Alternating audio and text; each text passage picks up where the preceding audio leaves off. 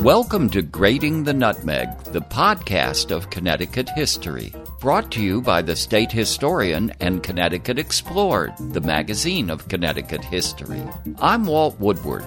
And this is Elizabeth Norman. In this episode, Caroline Ferriday is having a moment, as is her home, Connecticut Landmark's Bellamy Ferriday House. There's a lot of hand-wringing these days about whether historic houses are still relevant, but a visit to the Bellamy Ferriday House inspired a current New York Times bestseller. We'll discover that compelling story and why you should put this on your bucket list of places to visit in this episode of Grating the Nutmeg.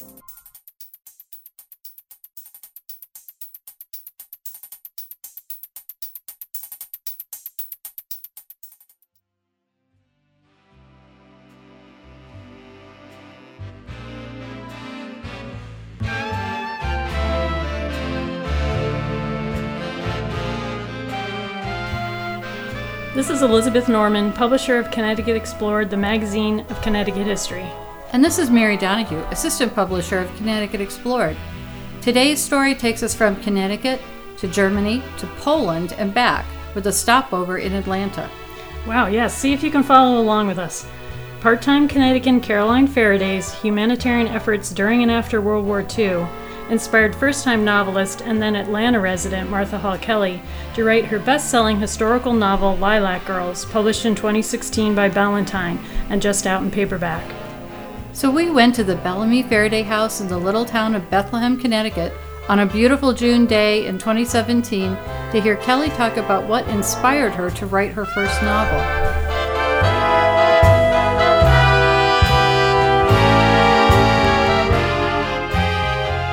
First, the backstory. Caroline did so many smart things in her life, but leaving her estate to the Connecticut Landmarks was one of the smartest. They've taken such good care of her home, and I think she would be really happy. Caroline Ferriday was 10 years old in 1912 when her parents bought a summer home in the Litchfield Hills. Her father, Henry McKean Ferriday, made his fortune in the dry goods business in New York City. Her mother, Elizabeth, was a member of the Wolsey family, the same family that Wolsey Hall at Yale is named after. Her father died just 2 years after the purchase of their summer home, but Caroline and her mother would summer there until her mother's death in 1953, and then Caroline, who never married, summered there until her death in 1990. She bequeathed it to Connecticut Landmarks, which has 5 historic sites open to visitors in Connecticut, including the birthplace of state hero Nathan Hale in Coventry. The Bellamy Ferriday House was built beginning in 1754 by Reverend Joseph Bellamy, minister of Bethlehem's Congregational Church for 50 years. Though Reverend Bellamy had his detractors, a 1935 article in the Boston Evening Transcript wrote, "Dr. Bellamy not only named the town, but he virtually founded it, guided it through its first early years, became its wealthiest resident, owned the biggest house in it, put the town on the map through his own reputation as a scholar and a minister devoted to God, attracted many theological students to it who spent money on board and room, and left it at his death well-established and flourishing community." Ferriday's family collected Bellamy's books and appreciated the 200 years of history that came with the house they purchased in 1912. When the house was listed on the National Register of Historic Places in 1982, Caroline Ferriday was still the owner. The federal nomination refers to it as the Joseph Bellamy House and really only covered its colonial history. But history moves on, and the heroic story of Caroline Ferriday in the 20th century is as important as the house's colonial history. It's so fitting that the house now is referred to as the Bellamy Ferriday House. Caroline Ferriday is described as a socialite and a Broadway actress, but neither of those seem to accurately describe a woman who, as we'll hear, documentary filmmaker Stacey Fitzgerald describes as a woman who moved governments.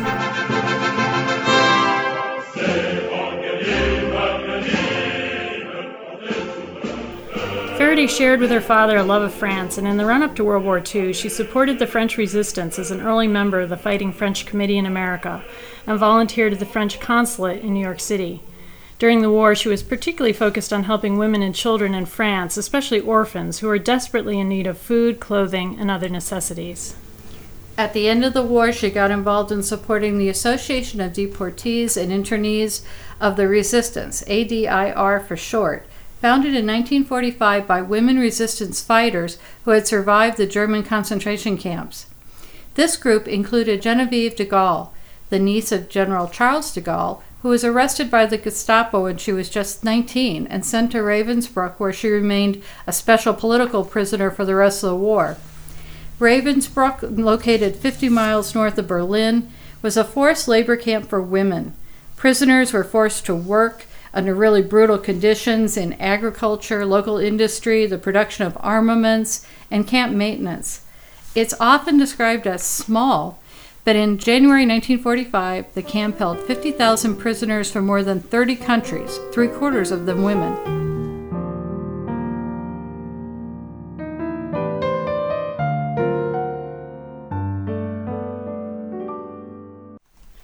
In August 1942, the Nazis began a program of medical experiments at Ravensbrück on young female Polish prisoners. They attempted to simulate war wounds and infections, such as gangrene, that often followed, in order to test experimental treatments. Bones and muscles in the women's legs were broken, cut out, or otherwise damaged, and the wounds deliberately infected with bacteria. Genevieve de Gaulle, in her memoir about her time in the camp, wrote, "Their legs are horribly mutilated. They hop and jump about with the help of makeshift crutches. These young Polish girls, the youngest is 14, have been operated on 6 times." The women nicknamed themselves rabbits because they hobbled about the camp. Connecticut Explored story about Caroline Ferriday by Kristen Havel in the winter 2011-2012 issue includes a photo of Barbara Pietruk and Maria Kazmierczak, taken in the camp in October 1944. Pietruk, just 16 when she was imprisoned in 1941, stands close to the back corner of a barracks. She smiles shyly at the camera and holds the bottom of her coat open to show the wounds on her legs. Kazmierczak hovers in the shadows in the background. I can only imagine their bravery at this moment, knowing what would happen if they were caught. I know, it's haunting. The camera, remarkably, had been smuggled into the camp and then out again 6 months later in April 1945 when the camp was liberated, informing the Allies of what had been happening in the camp. Both women survived the war, but sadly Pietruk died in 1947 due to the lack of proper medical care. As the war neared its end, the Nazis planned to cover up their activities and kill all of the rabbits, but the other women in the camp somehow managed to hide them for nearly 3 months. Remarkably, 63 of the 74 young women subjected to these experiments survived the war.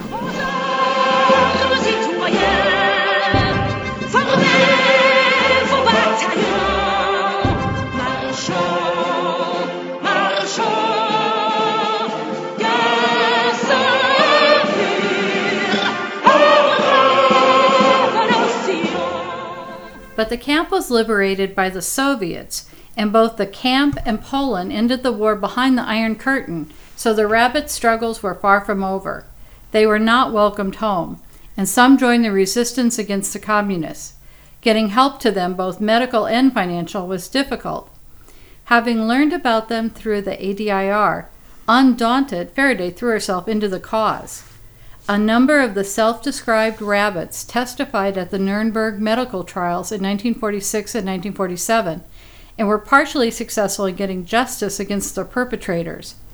In terms of reparations, however, they left empty-handed. And though in 1951 the West German government agreed to pay reparation to victims of medical experiments, the rabbits were denied, as West Germany did not have diplomatic relations with their country of birth, Poland. Enter Caroline Ferriday. In 1958, 13 years after the end of World War II, and as the McCarthy Red Scare era in the U.S. began to ease, Ferriday began to organize. She was among the first to awaken the American public to the horrors of Ravensbrück and the plight of these women now languishing in communist Poland. Martha Kelly mused to her die-hard fans, as she called them, about why her book had been such a success. I do wonder sometimes what it is about the book that made it such a hit, and I really think a big part of it is Caroline herself and the fact that she was she could have done anything she wanted. She had the means and the beauty and the personality to do whatever she wanted, and she took these women under her wing and did so many other wonderful things too, not for money or fame or power, but because it was the right thing to do. And I think that nowadays people want to believe that that's possible again, that we can be that America and that we can be like Caroline Ferriday. Ferriday recruited Saturday Review editor-in-chief Norman Cousins and Nuremberg trial lawyer Benjamin Ferencz to her campaign to help the surviving rabbits. Cousins helped publicize the story with stories in the Review. Ferriday went to Warsaw in 1958 to personally meet the women and invite them to the United States to receive whatever health care they needed. She returned to Warsaw a second time that year with Dr. William Hitzig, a prominent New York physician who had aided Japanese victims of the atomic bomb for the Hiroshima Maidens Project. He represented American doctors who had agreed to treat the women if they came to the United States. He examined the women and assessed their medical needs. 35 of the surviving rabbits came to the U.S. in December 1958, staying into 1959. They stayed with host families from Boston to San Francisco. 4 women spent Christmas with Ferriday at her home in Bethlehem. Kazmierzik, who hovered in the background of that photograph taken in 1944 and who had testified at the Nuremberg medical trial, was one of the women who spent that Christmas with Ferriday. A news story reported, 4 women who have seen more hell in their lifetime than a human mind can imagine are here today spending a quiet, happy Christmas holiday in this village named after the town where Christ was born. On the table in the living room of Miss Ferriday's large colonial home is a small Christmas tree that they brought from Poland. It is decorated in the traditional manner, with candies and paper ornaments and an angel on top. The small tree symbolizes the hope that it's kept all the Ravensbrück rabbits alive since they returned to Poland. By now their story had become widely known, and in the spring of 1959, they were hosted at a special lunch at the Capitol in the U.S. Senate dining room.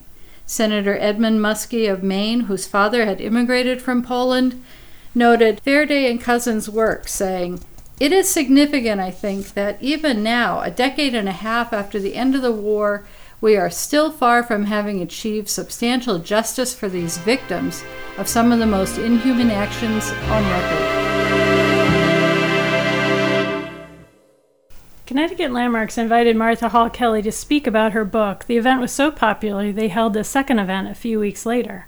This has been such a labor of love for so long. If you had told me back in 2000 that this would be happening, that you would all be here, that I would be in Caroline's Playhouse signing books, I would say, you're crazy.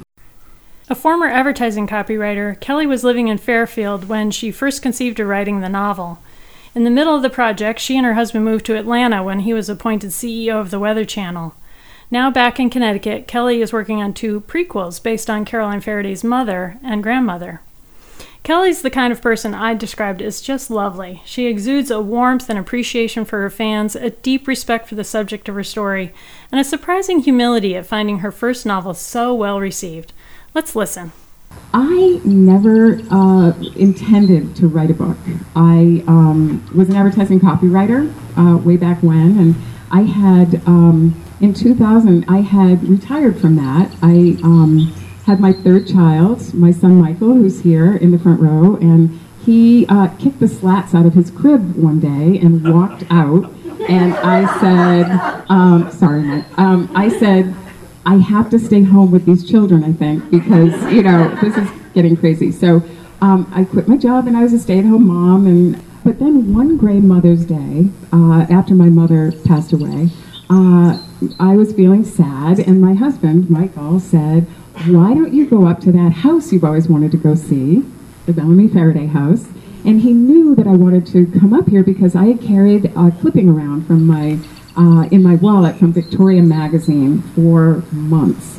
And the title of it was Caroline's Incredible Lilacs, and it showed this beautiful house and the gardens and her as an actress. And my mother loved lilacs, so I thought, okay, I'm going to take him up on it. He said, I'll take care of the kids, which was the secret phrase, wonderful. And so I drove up here from Fairfield, Connecticut, and I was the only person on the tour that day. I got to tour the gardens. It was kind of a gray day, and I had a wonderful tour. I think her name was Anne, and she was just lovely. And when we came to the landing that you all saw today outside of Caroline's bedroom, that had, she was such a Francophile with all of her photographs of Napoleon and de Gaulle. But I was drawn to a smaller photograph that you saw up there today of these middle-aged ladies lined up in 3 rows, and I asked, "Who is that?" And said, "Well, those were the rabbits." And she told the whole story of how at Ravensbrück concentration camp, the only all-female concentration camp in the Third Reich, they nicknamed them the rabbits because they were they did experimental surgeries on them. And they nicknamed them that as well because they hopped about the camp after their legs were experimented on. And she told me that Caroline brought them to the U.S. and the whole story that you all know now. And I just thought, how did that story get lost? And I drove home that day, and I just couldn't stop thinking about it. So I started coming up here and got to know the wonderful docents up here, and started working in the archives. At the time back then, they were down in what was the old root cellar, and you could just go down there and sit and page through these incredible Rose books and all of Caroline's things. Now it's all archived, beautifully done by Connecticut Landmarks. But back then I used to just come up, and I had no intention of writing anything. So I did that for a while, and then my husband and I met a couple in New York City. We went out to dinner and to a play, and I just started talking about the story because I had kept it secret. My sister says in her diaries, she went back and looked, and she said that I swore her to secrecy because I didn't want anyone to know that I was coming up here because I thought it was weird, and people would think I was weird, which it was. Definitely weird. So I started telling this couple about the story in Poland and everything, and the female half of the couple, named Betty Sargent, said, "Oh, we have a new Polish daughter-in-law, and I'm really interested in Poland, and you should write this. This is a novel, I think. And, oh, by the way, did Mike tell you I'm a book editor?" And I said, "No, Mike did not tell me you're a book editor." And she said, "All I need is a chapter." So I thought, well, that's crazy. I've written 30-second commercials, but how do you even write a novel? And I was polite but said, oh, I don't think so. So fast forward to, I had to stop my research up here, and we moved down to Atlanta with my son Michael, and the other 2 girls were launched already. And he was at a new school, and I dropped him off and at high school and went through my usual Starbucks drive-through to get my usual decaf cappuccino, but the barista gave me a caffeinated one by mistake, and I went home and the story just started pouring out. And of course it was a Caroline chapter because I'm from Massachusetts, I know Connecticut pretty well, and I was fortunate enough to have, I asked Sandy Neve if he had any information, and he was so generous and gave me some wonderful starter information, and I was off and running. And I loved writing about Caroline. I felt like we were kindred spirits in a way.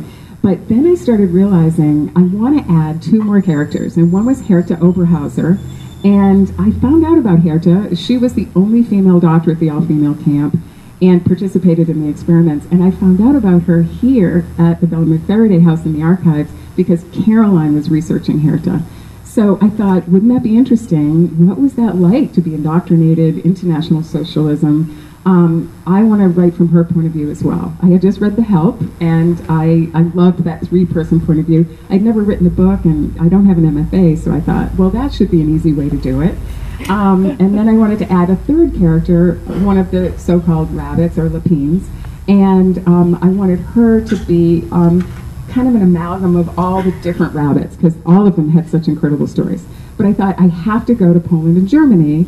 I can write about Connecticut, but I don't know anything about Poland and Germany. So I bribed my son to come with me. I told him he could have 1 beer, which he said, yes, I'm going. And he's a film major, he just graduated, but he was into film even then, and he filmed a lot of it for me, which was really wonderful. So we went to Lublin, that's where we started, and that's where the women were from, and that was an incredible experience. We got to see one of the secret letters that they write, and those were real secret letters that they wrote with their own urine in Ravensbrück. And I saw one of those letters under glass at the Museum of Martyrdom, which is the perfect Polish name, I think, for a museum, but under the clock, which was Nazi headquarters.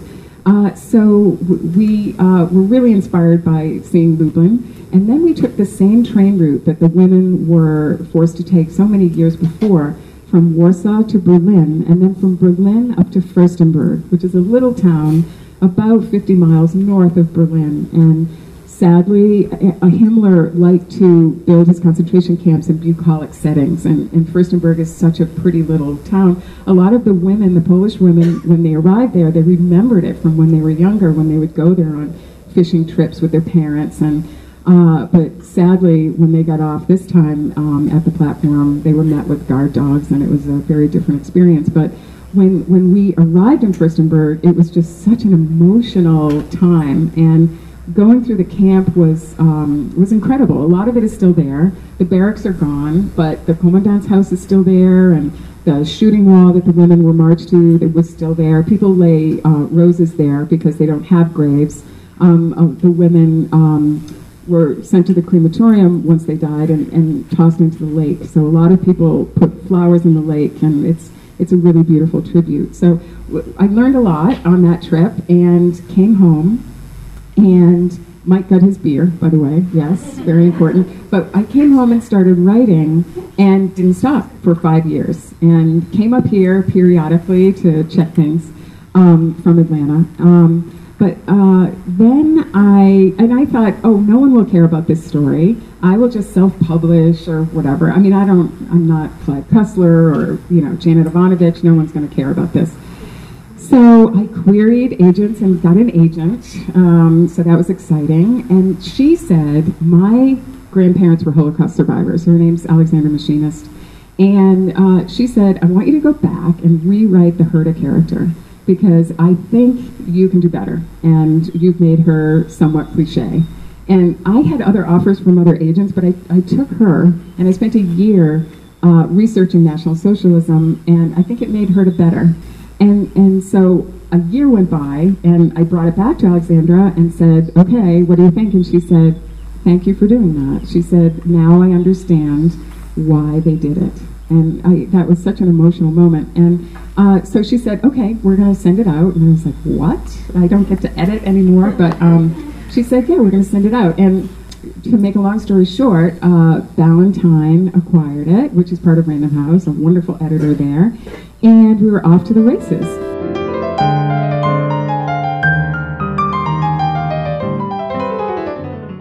My husband and I, one day we were sitting at our house in Atlanta, and a UPS package came, and it was one book. And I thought, they must send you like a big box of books. No, it was one hardcover book. And we took it out of the package and put it on the coffee table and just stared at it like it was like a newborn baby or a live bomb or something. And I thought, who is going to read this? They're taking a big chance on me.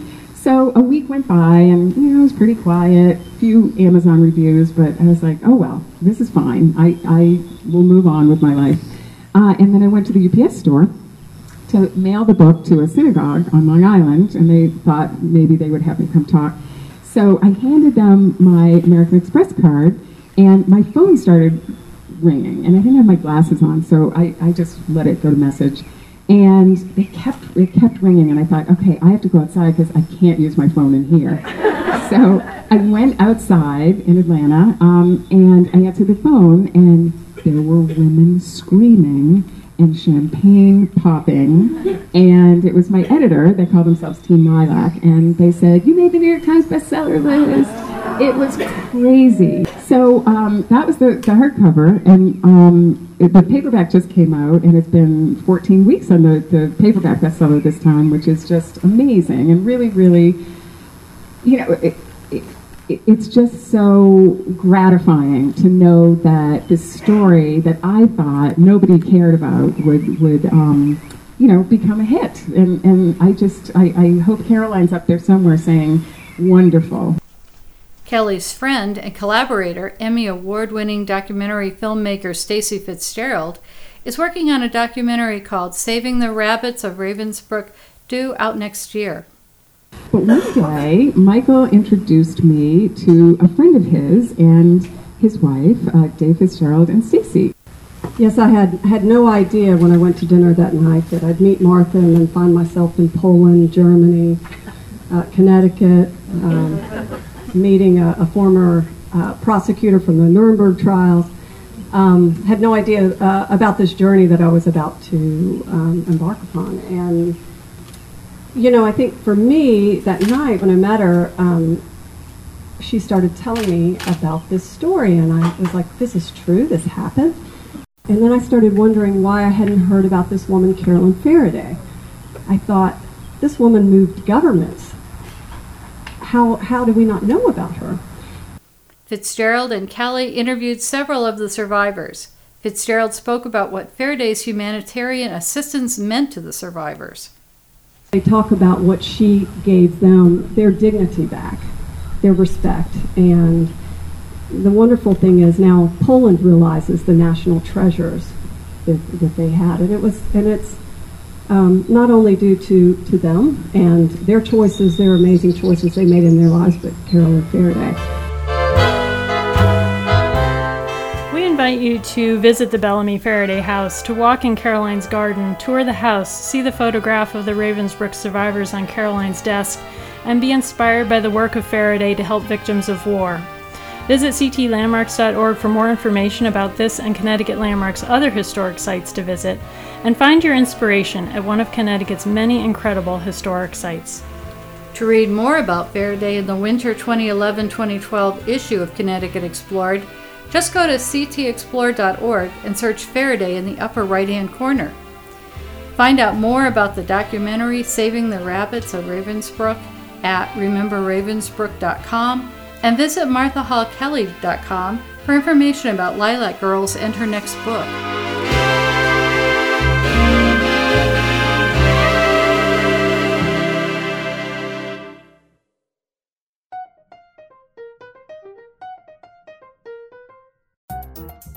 Thanks for listening. We thank Martha Hall Kelly, Stacy Fitzgerald, and Connecticut Landmarks. This episode was produced by Elizabeth Norman and Patrick O'Sullivan. For more great stories about Connecticut history, subscribe to Connecticut Explored at ctexplored.org. The summer 2017 issue is all about food. If you love to eat, you'll love the issue. And coming up this fall, breakthroughs. From Connecticut's role in the development of the Muppets, to 100 years in the freedom struggle, to fighting for reproductive rights, we've got more inspiring stories for you at ctexplored.org.